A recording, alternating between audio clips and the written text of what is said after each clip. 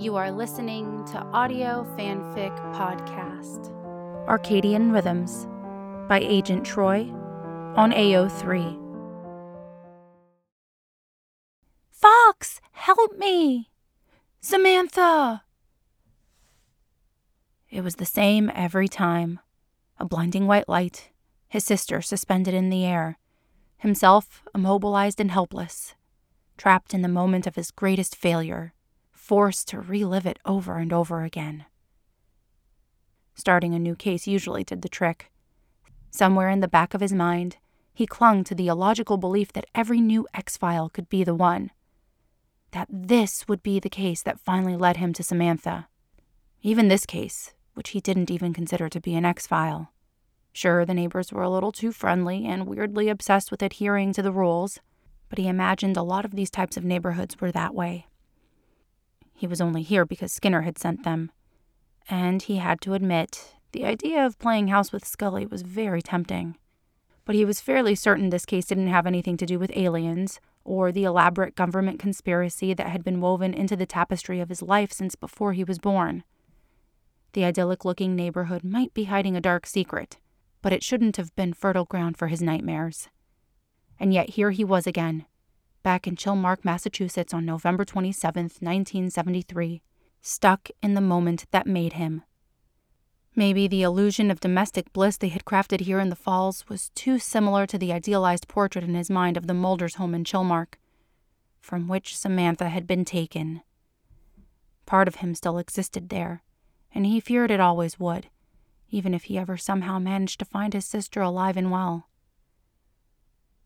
What had been done could not be undone, and he would never become the person he might have been were it not for that fateful night. He watched with impotent despair as Samantha beseeched him plaintively. "Mulder?" His agony turned to puzzlement. Why was she calling him that? Samantha always called him Fox. "Mulder."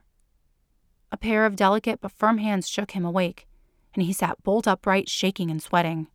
Samantha's face blurred before his eyes and dissolved into Scully's graceful features, her blue eyes bright with concern. She was sitting on the edge of his bed in a terrycloth robe, her legs folded underneath her as she held him gently by the shoulders. "Mulder, are you okay?" He blinked rapidly for a few moments, still slightly disoriented. I'm fine. Just a bad dream." "About Samantha?" A bitter smile came to his lips. "Isn't it always?" He looked up at her.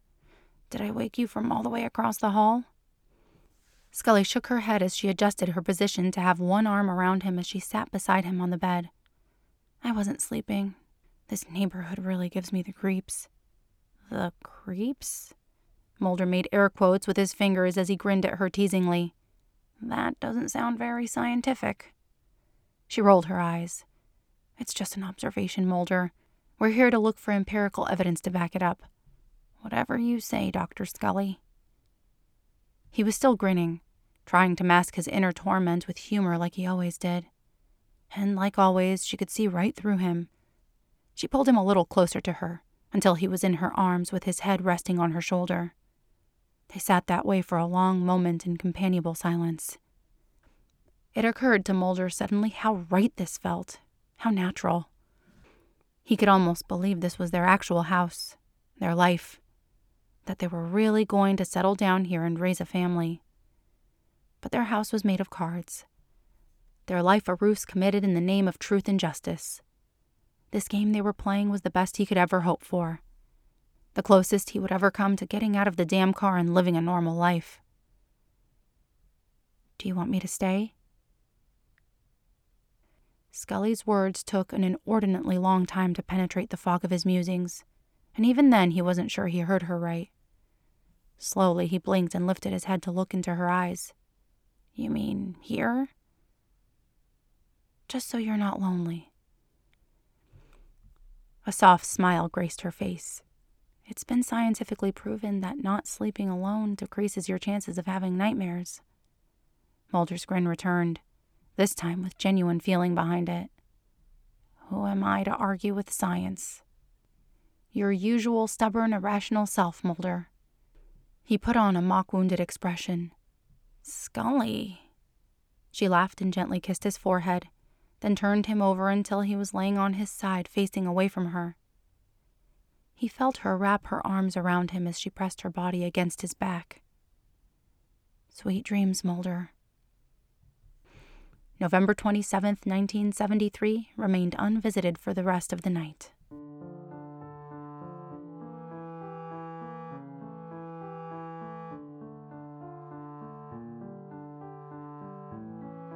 If you like this story, please follow the link to the writer's page and leave some love.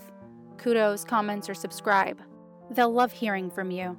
Then you can head over to our Patreon page and contribute to Audio Fanfic Podcast. As a member, you are granted early access to one new story per month.